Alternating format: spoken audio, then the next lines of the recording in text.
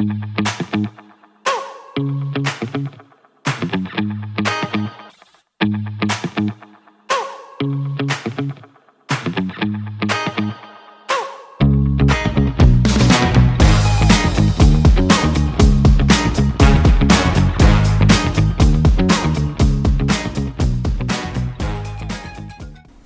I am Tony Silveira. This is my evening devotional. Tonight, I conclude the series on second chances, and the title of my message is 7 Steps for a Second Chance.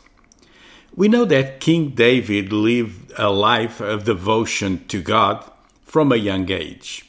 You remember the story of David and Goliath, the devotion he showed when Saul hired him to play worship. David was just an outstanding young man, becomes a warrior, and becomes a king. He had great moments in his life, but also great failures. No means he lived a perfect life, and parts of his life are like a TV soap opera. They're so complicated, and he had so many different things happening, from betrayal, adultery. He didn't have a perfect life. One of his Psalms, Psalm 51, it's a critical moment of his life.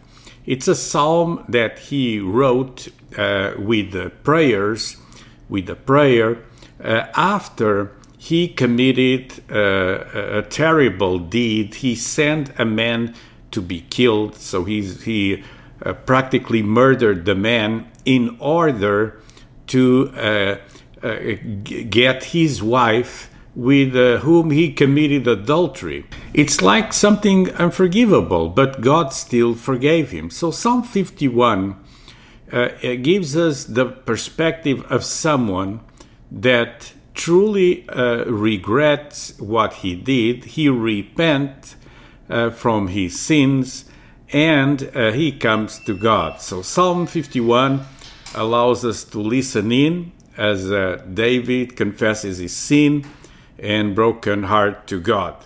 We also hear David's promise to turn back by faith to the God of second chances. So we know that the prophet Nathan came to David. David thought he could do anything he wanted. And after committing adultery with Bathsheba, Nathan confronts the king. And David says, "Have mercy on me, O God, according to your unfailing love, according to your great compassion. Blot out my transgressions, wash away all my iniquity, and cleanse me from my sin." In the whole Psalm 51, we see the signs of repentance. And I want to give you 7 steps for repentance. Step number 1, define the sin. The psalm starts like this: "Have mercy on me, O God, according to your loving kindness, according to the greatness of your compassion. Blot out my transgressions, wash me thoroughly from my wickedness and guilt, and cleanse me from my sin." So here we see sin defined. And actually on verses 1 to 3, David uses 3 words for his sin. He uses transgressions, iniquity, and sin. Transgressions implies rebellion against God's authority and moral law. Iniquity means a distortion of what we should do. And sin is missing the mark. So David is making clear that his sin is deep and there's no way to excuse himself. The second step of David's repentance, he asked God for mercy, and you can do the same. In verse 4, it says, "Against you only have I sinned, and done that which is evil in your sight, so that you are justified when you speak your sentence, and faultless in your judgment." He's saying, I have no excuse, but be merciful. The third step, he asked God for purification.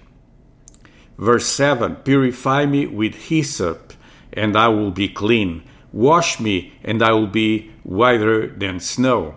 Hyssop, it was an Old Testament way of purification through blood. And we know that today, through the blood of Jesus, we have access to God. We have access to the forgiveness of God through the blood of Jesus Christ. Step 4, ask God to break you and heal you. And you know God can break you in many ways. Verse 8 says, make me hear joy and gladness and be satisfied. Let the bones which you have broken rejoice. Let the bones that you broke be healed, by other words.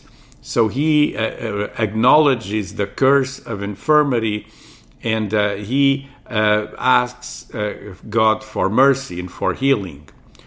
Step number 5, ask God for a new heart. Verse 10, create in me a clean heart, O God, and renew a right spirit and a steadfast spirit within me. Here is David asking for a new heart because his heart is damaged. It was broken and damaged. And he asks God, give me a new heart. Step number 6, ask God for the Holy Spirit. Verse 11, do not cast me away from your presence, and do not take your Holy Spirit from me. See the prayer of David. He asks for the Holy Spirit and for the opportunity of receiving once again the Spirit of God in his life. When you commit a sin, the Holy Spirit departs from you. And finally, step number 7, rejoice and worship God. And as you read the final part of this chapter, verse 12 says, restore me the joy of your salvation and sustain me with a willing spirit. In verse 15, O Lord, open my lips that my mouth should declare your praise. These are 7 steps. It's a sequence of actions in the prayer of David on Psalm 51. This is when he thinks this is it. I did something that's unbearable. Murder and adultery. 2 terrible sins. And so he comes to God with this sequence, and God ends up giving him another opportunity. Take some time to go through these 7 steps and rejoice in the second chance that you are offered in Christ. You know, I gave you some biblical principles, but in a practical way, you can just open this Psalm 51 and personalize it. Read it as if it is your own prayer, and ask God for all these things. Go through these steps.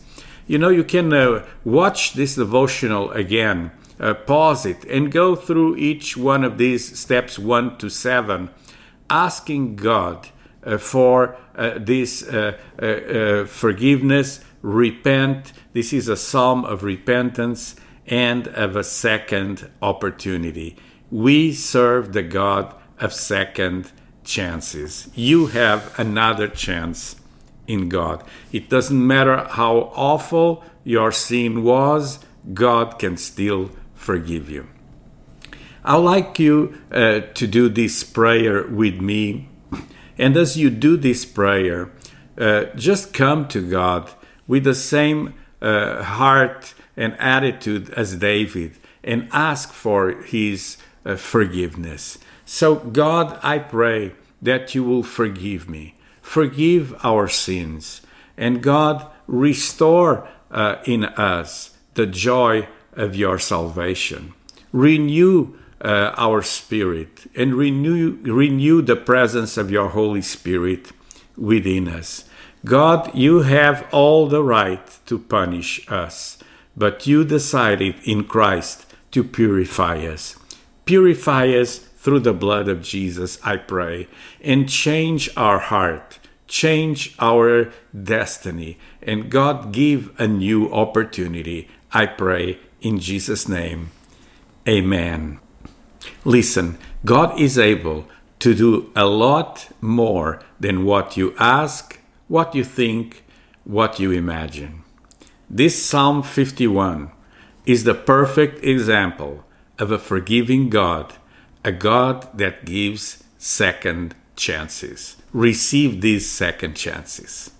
Once again, I'm asking you to subscribe to this channel on YouTube. Click the red button under the video, and while you're there, click that bell.